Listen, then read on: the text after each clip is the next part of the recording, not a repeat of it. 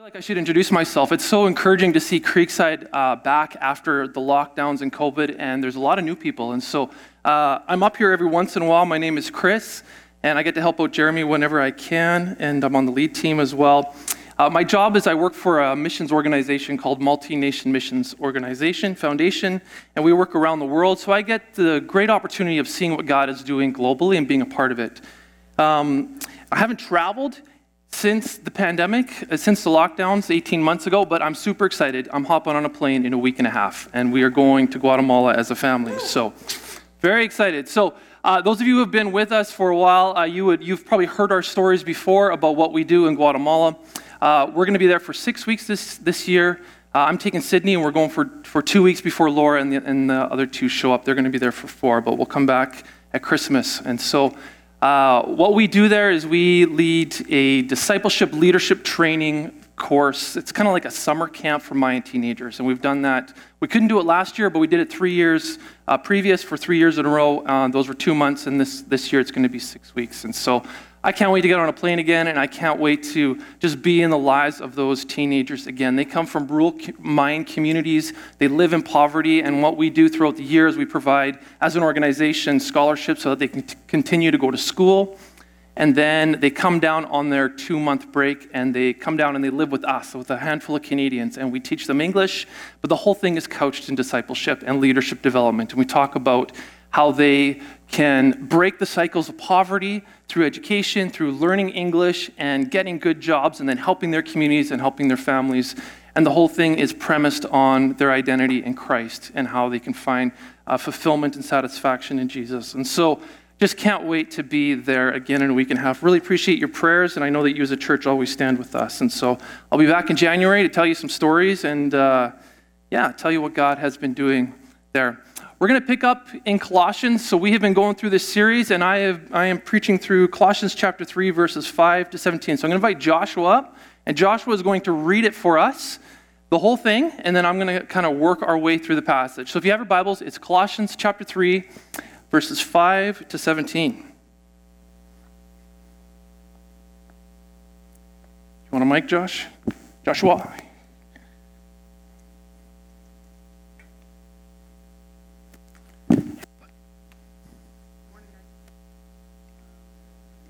It's on. It'll be on.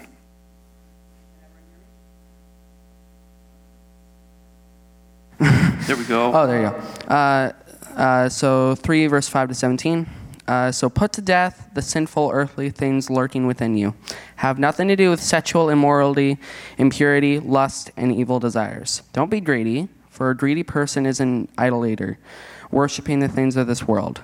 Because of these sins, the anger of God is coming. You used to do these things when your life was still part of this world. But now is the time to get rid of anger, rage, malicious behavior, slander, and dirty language.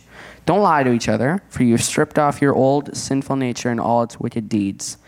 Put on your new nature and be renewed as you learn to know your Creator and become like Him. In this new life, it doesn't matter if you are a Jew or a Gentile, circumcised or uncircumcised, barbaric, uncivilized, slave or free. Christ is all that matters, and He lives in all of us. Since God chose you to be the holy people He loves, you must clothe yourselves with tender-hearted mercy, kindness, humility, gentleness, and patience. Make allowance for each other's faults and forgive anyone who offends you. Remember, the Lord forgave you, so you must forgive others. Above all, clothe yourselves with love, which binds us all together in perfect harmony. And let the peace that comes from Christ rule in your hearts. For as members of one body you are called to live in peace, and always be thankful. Let the message about Christ, in all its richness, fill your lives.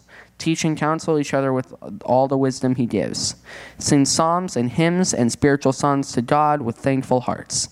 And whatever you do or say, do it as a representative of the Lord Jesus, doing things through Him to God the Father. Thanks, Joshua. I'm going to pray before we begin. God, we're grateful to gather here together as a church.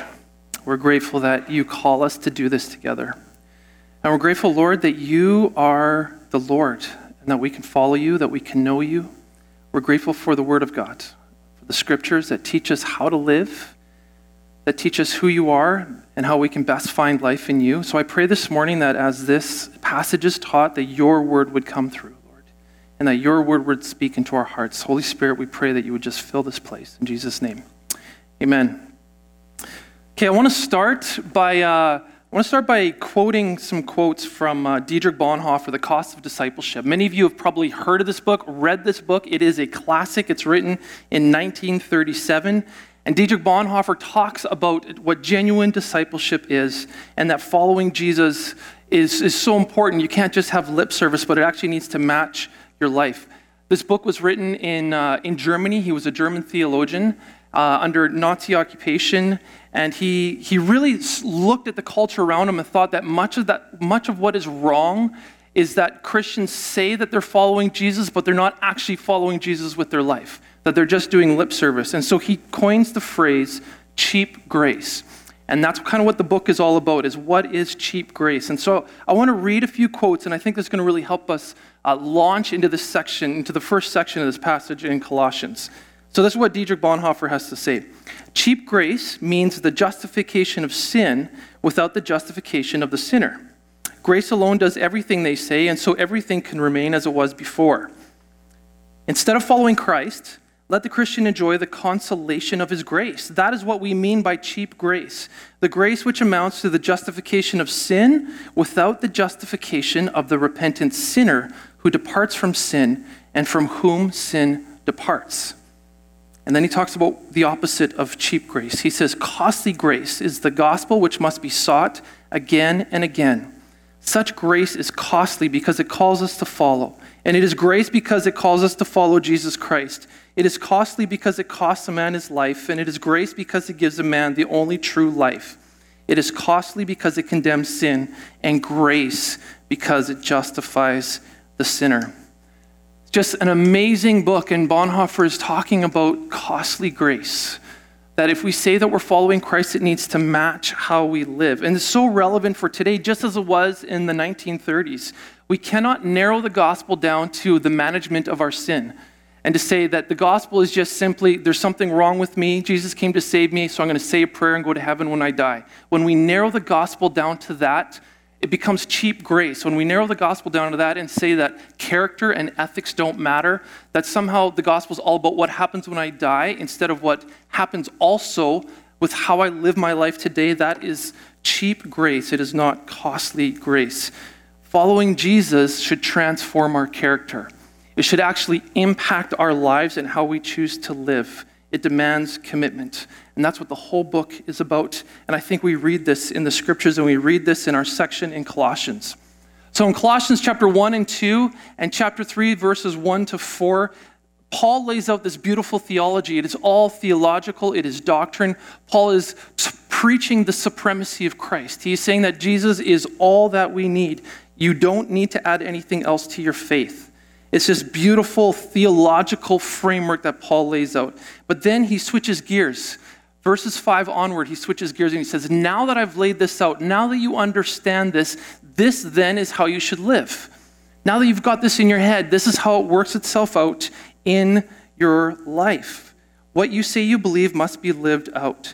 I want to be really careful. It's not legalism. Paul has made it very clear that you can't earn your salvation. Salvation is by grace alone through faith.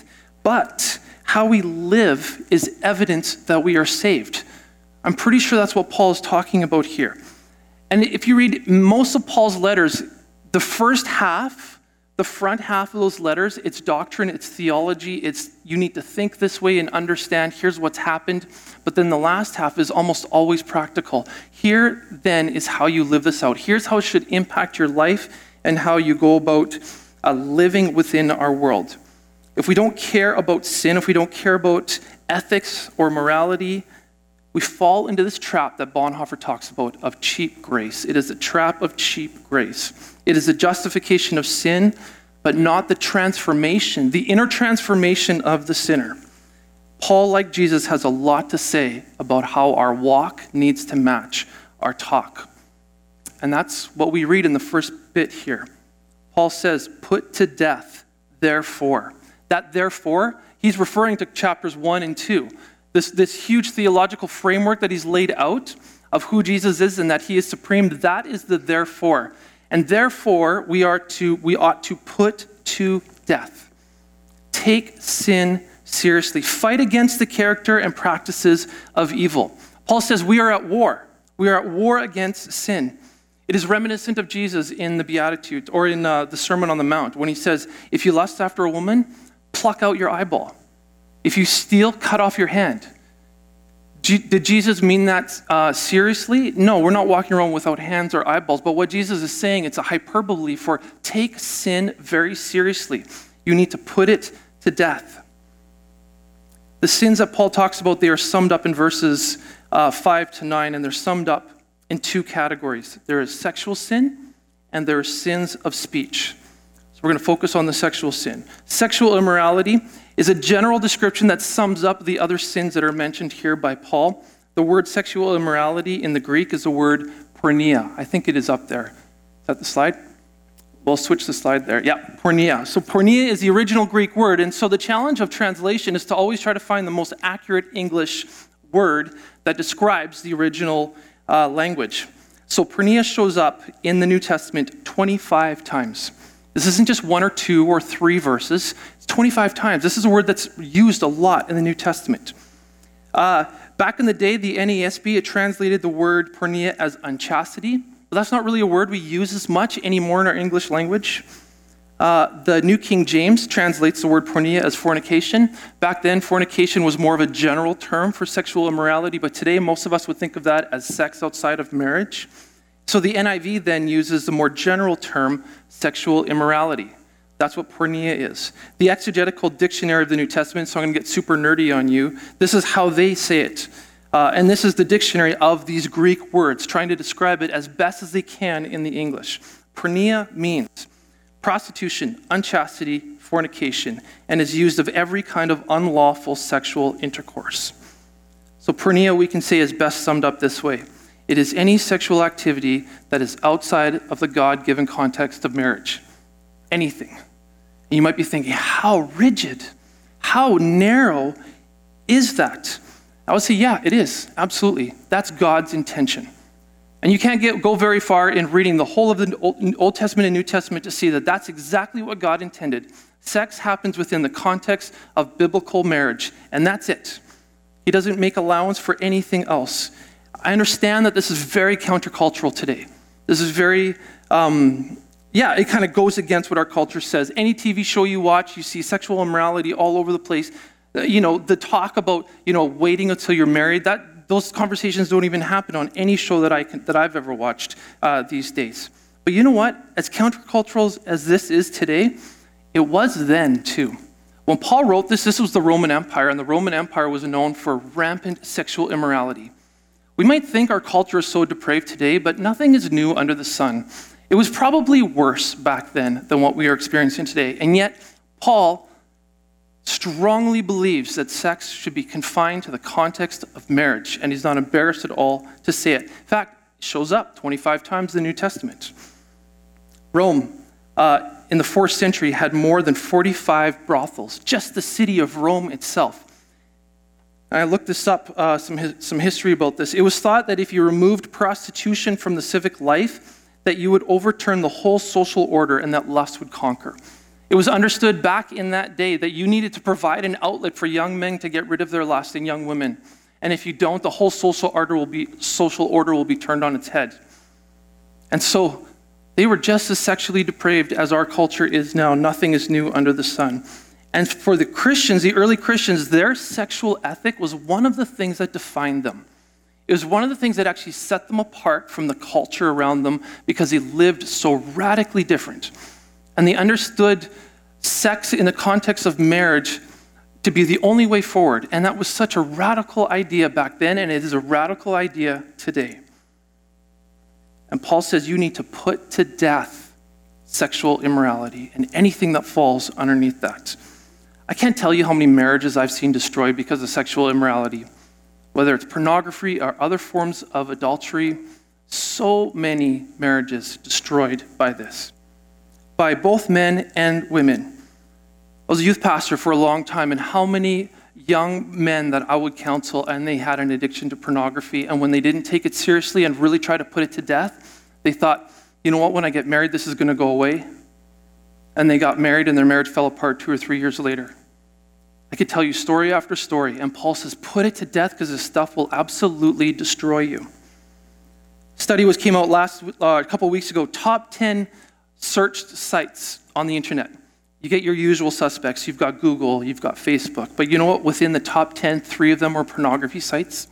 That's the world we live in today. They came in ahead of Instagram, Wikipedia, Twitter, Netflix. This stuff is rampant. And unfortunately, it's rampant within Christian circles too, right? We're not immune to this. How many Christian leaders have fallen? Even this year, stories of Bill Hybels, stories of Ravi Zacharias. Incredibly sad.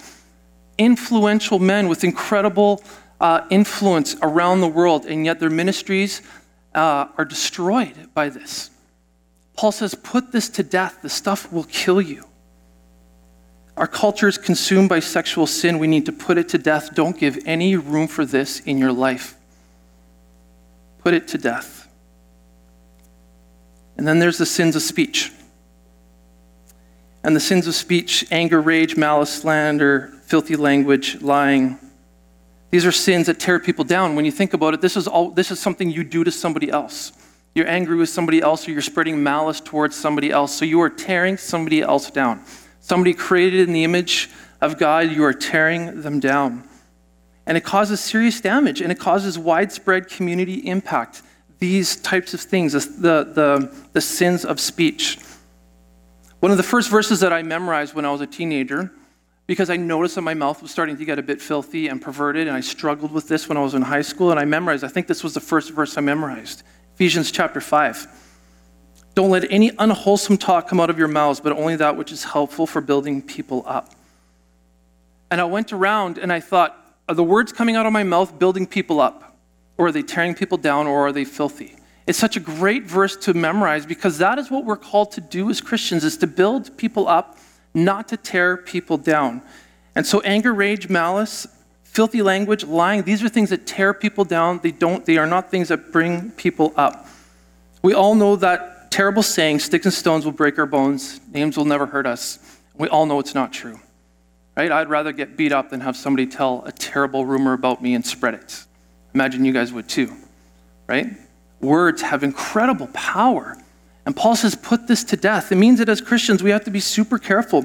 The conversations we're having around the water cooler, or these days when we're all stuck at home, you know, what you're texting or what you're putting on Facebook, that the words that come out of your mouth or come out of your keyboard, are they building people up, or are they tearing people down? Put it to death. Take this stuff seriously. Our words as Jesus followers need to be pure and clean, not filthy, not perverted. That should not be who we are. Early on in my construction days, I worked with my dad for a while so I could save up and go to Bible school. And I was a Christian, but I wasn't like a passionate evangelist, but I wanted to stand out. And I wasn't talking about it a whole lot, but I was pretty committed to keeping my mouth clean. And in that environment, most mouths aren't all that clean. There's a lot of profanity and a lot of talking about what you did on the weekend, and it's often not very nice stuff. And, within a few days, people started going like, why aren't you participating in this? What's with you not, swearing all the time like the rest of us? What an opportunity to talk about why I don't do that. I didn't have to be out there like actively sharing my faith. All I needed to do was just speak differently. And when you do that, it's actually countercultural. So we have to be super careful about the things that are coming out of our mouth, because we represent Christ, we represent ourselves. Check out this verse, Matthew chapter 12, verse 34. Is it up there? Yeah, at the bottom. This is a pretty thoughtful verse here. This is from Jesus. Out of the overflow of the heart, the mouth speaks. Out of the overflow of the heart, the mouth speaks. Or we can say out of the overflow of the heart, our fingers type. What comes out is actually a reflection of what's inside of you. The words that come out and the things that you type, that is a reflection of who you are as a person. And so put to death these sins, Paul is saying. We are at war against these things, and as Christians, we need to take a stand and we need to look different. Okay, verses 9 and 10. And these are key verses in this whole section. It talks about being renewed in the knowledge of the image of our Creator. What does that mean? What does it mean to be renewed in the knowledge of the image of our Creator? Here's what I think it means. God is making us right again. We were born into sin, we were born into brokenness, but God is picking up those pieces and he's making us right again. Because of Jesus and what he's done on the cross, we are being renewed from within. We are being renewed in the image of our Creator. That's what Jesus talks about. This is the same language in John 3 when he's having a conversation with Nicodemus. You must be born again. So it's renewal from within. In 2 Corinthians, Paul says, if anyone is in Christ, he is a new creation. The old has gone and the new has come. God is doing something new inside of you. You are being renewed in the knowledge of the image of our Creator. And this is a direct reference to what we read in Genesis. In Genesis, the creation of Adam and Eve, the creation of mankind, God says this, let us make mankind in our image, in our likeness, and let him rule. And so the creation story is a story where Adam and Eve were image bearers. And they were to reflect God's goodness and God's beauty to the rest of creation. That's what they were created to do. That's what it meant to be made in the image of God. But then, of course, we have the horror of the fall, of Adam and Eve choosing their own way and choosing their own pride instead of the way of God. But in Jesus, he is restoring us, and he is restoring creation. In Jesus, he is doing in us what he wanted Adam and Eve to do at the beginning. We are image bearers. We are reflectors of God in our world, to our neighbors and to our family. That's what it means to be renewed in the image of the knowledge of our Creator. It's restored relationship with God, and it's restored relationship with others. We put off the old self, and we put on the new self. I think this Bonhoeffer caught this, right? And Bonhoeffer said, it's not just the justification of sin, it's the justification of the sinner. God is renewing us. He's doing something new in us. He is restoring us to the original creation that we were meant to be in the first place. And sin wrecked it. Verse 11. In Jesus, all the barriers are removed. There's religious barriers. Greek and Jew. The religious barriers are broken down if you are a Christian. Cultural barriers, barbarian, Scythian. Barbarians would have been in modern day France and Germany. The barbarian Scythian would have been the farthest east that they knew of at the time. That would have been modern day Iraq, Iran area. Worlds apart. That's what they thought back in the day. That's as far away from each other as you can get. And Paul says, in Christ, you are the same. You have been brought together. We have broken the cultural barriers and you are together. And then there's social barriers. And this is radical when you really think about it. Slave and free coming and worshiping together, coming and being on the same level together because of Christ. I was teaching this passage to a group of Indian pastors on Zoom on Tuesday. And I tried to bring it into their world and said, imagine you've got a Muslim who's become a Christian, you've got a Hindu who's become a Christian, and now they are worshiping together. For them, that's radical. There's such a rift between those two religious cultures in India. And cultural barriers. You've got a Pakistani and an Indian coming together. And they are at war. They have declared war against each other for, I think, about 40 years it's been. It's like they are enemies. But in Christ, those barriers are removed. And then, of course, the social barriers is something that's hard for us to understand. But in India, you have this social context. And so you got the high caste Brahmin, you get the low class Dalit. And what Paul is saying, those things are abolished when you follow Christ. We are all on an equal playing field together because Christ is in all and Christ is all. This is radical stuff. And when Paul said this to Colossians, it would have been very similar to the Indian culture that I'm used to, where there's all these social structures. And for them to hear this, that we are all the same, that we are equal together, Jesus is the great equalizer. We are all together in on this. So when we put off our old self, we put on our new self, and it's a new relationship with God, and it's a new relationship with each other. Verse 12, we are to clothe ourselves with Christian virtues. So now we're past the stuff that we shouldn't be doing, and now we exchange it for the stuff that we should be doing. Compassion, kindness, humility, gentleness, patience, forgiveness, all bound up in love. This is reminiscent of Romans 13:14. Paul says, rather, clothe yourselves with the Lord Jesus Christ, and don't think how to gratify the desires of the flesh. We are clothed with Christ. In the early church, they had several different ways to do baptism to try to bring a metaphor to this clothing. The first one is they would baptize people in their old clothes, and when they come up, they would immediately change into new clothes to try to show that you are a new creation and you are now been clothed with Christ.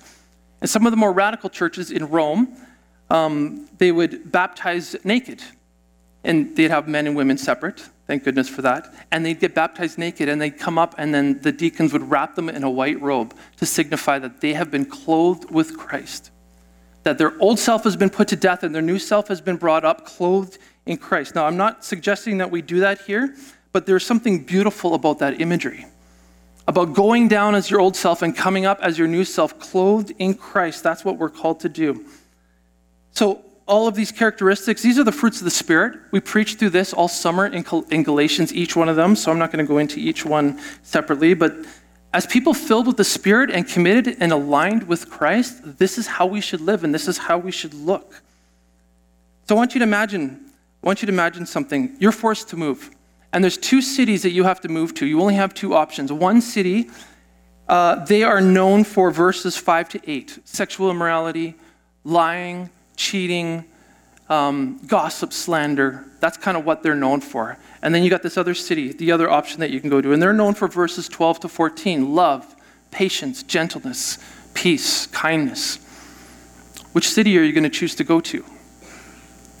I suggest that most of us, hopefully all of us, would far rather be over here in verses 12 to 14 city. Why? Because this is what it means to be human. This is how we all want to be. Right? This is how we know that the world is better, is when we're living out these virtues.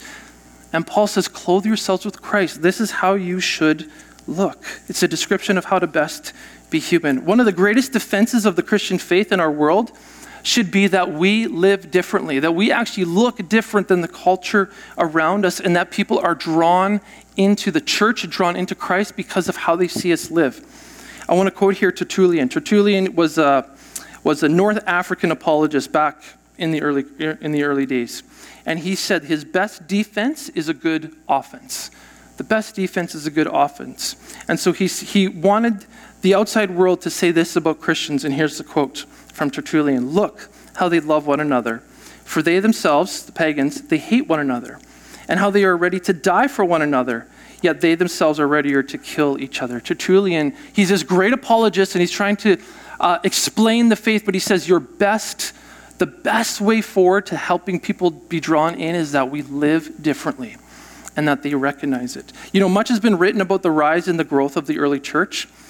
Many historians credit the incredible growth of the early church in the Roman Empire, and it's due to the lifestyle that Christians lived, that they loved radically. They served radically. They had a sexual ethic that people were drawn to.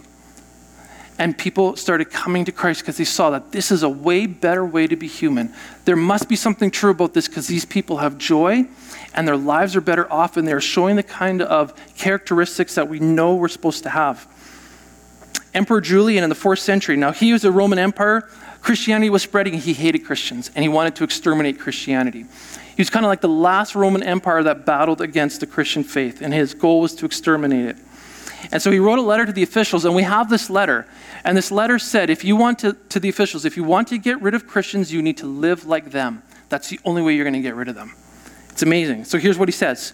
Why do we not observe that it is the generosity towards non-members, care for the graves of the dead, and pretended holiness of life that have especially fostered the growth of atheism? And back then, atheism was Christianity.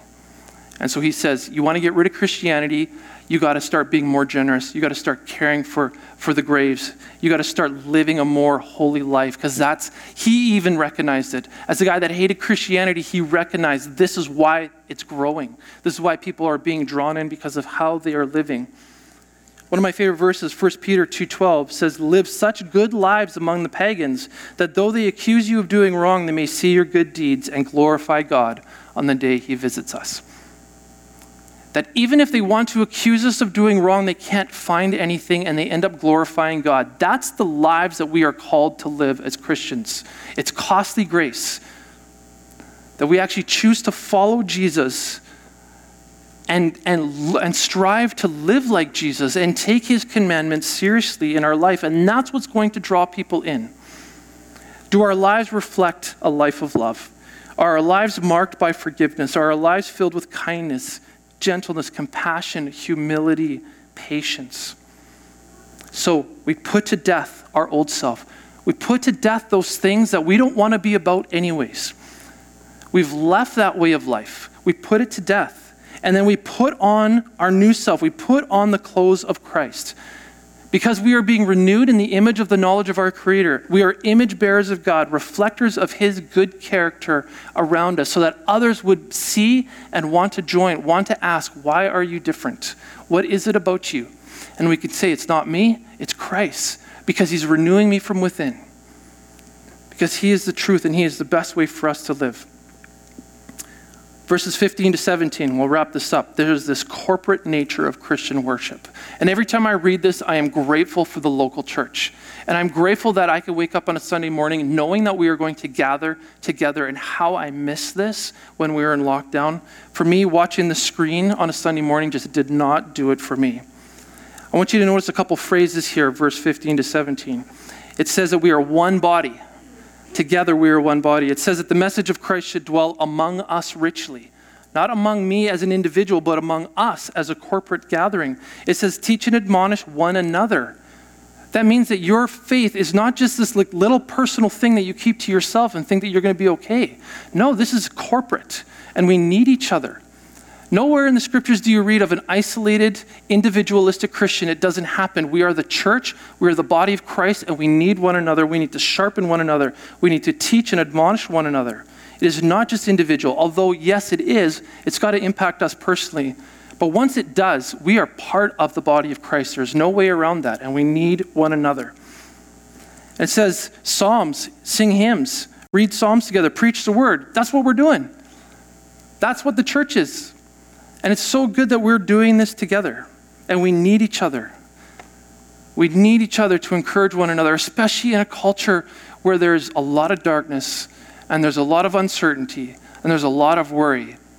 We need each other to come and lift each other up and encourage each other and let the message of Christ dwell among us richly together. These one another passages, it's easy to skim over it. And especially in our Western individualistic 21st century, we tend to skip over these one another passages, but they are all over the scriptures. You cannot do this alone. You weren't meant to do this alone. So stop trying to do it alone. It concerns me, the dwindling church attendance, especially post-COVID, how people have not chosen to come back. Now, I can understand not coming back if you're worried and you're still nervous about COVID. That's a different story. I get that. I respect that. But not coming back because you've just fallen out of the habit, or I don't need church anymore, I can do it on my own. You can't. And you're not supposed to. These one another passages are really crucial, and we need each other. And we need to keep gathering, we need to keep encouraging, we need to keep sharpening, we need to keep spurring one another on towards love and good deeds. And that's why we do this. And I can't wait to the day that we can start up our small groups. It's tough because we're not allowed to meet in homes. We're looking for space so we can do that. But when that happens, man, getting together and encouraging each other and letting the message of Christ dwell among us richly. So crucial. I have not met many Christians who stop going to church and stay Christian 2 or 3 years later. It just doesn't happen. Not very often. The odd time it does. But most people that I know who have said, I don't need church anymore, I'm going to do my own thing, they fall away. That's been my experience. I'm not saying that that's everyone's experience, but that's what I have witnessed amongst my group of friends. So we need each other. And then there's a life of thankfulness, a life of gratitude. Christ has redeemed us. Oh, this is so good, especially in our culture where it's easy to get down. We should be thankful.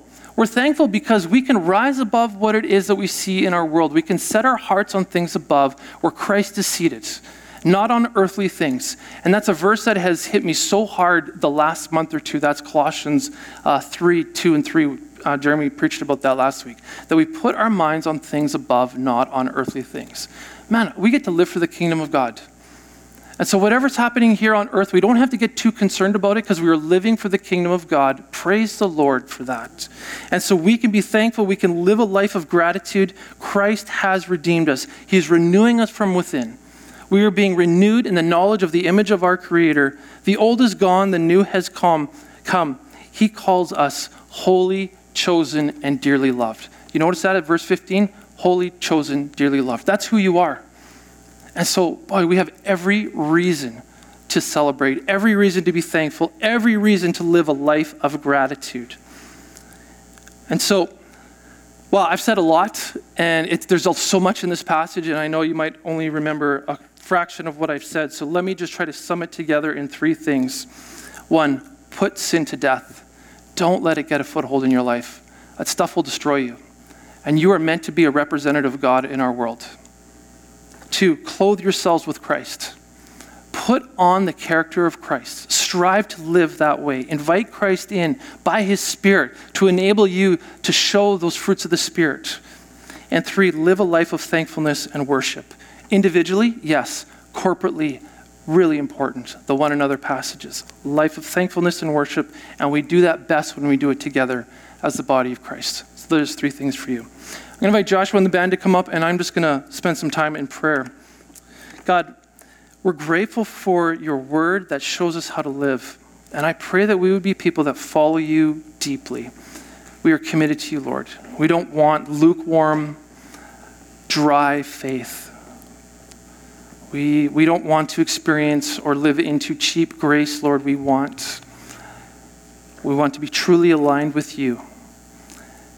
And that your life would just flow out of us as we are clothed with Christ. And so continue to renew us from within. Jesus, we want to say thank you. We want to say thank you that you are our Lord and that we get to follow you and that we get to know you. That you have saved us, you've wiped away our sins, and we are free to pursue you without guilt or shame because of the cross. Thank you, Jesus. Thanks for your love and for your mercy and for your goodness. We love you, Lord. Help us to follow you well and represent you well in our world because the world so desperately needs it. Thank you, God. In Jesus' name, amen.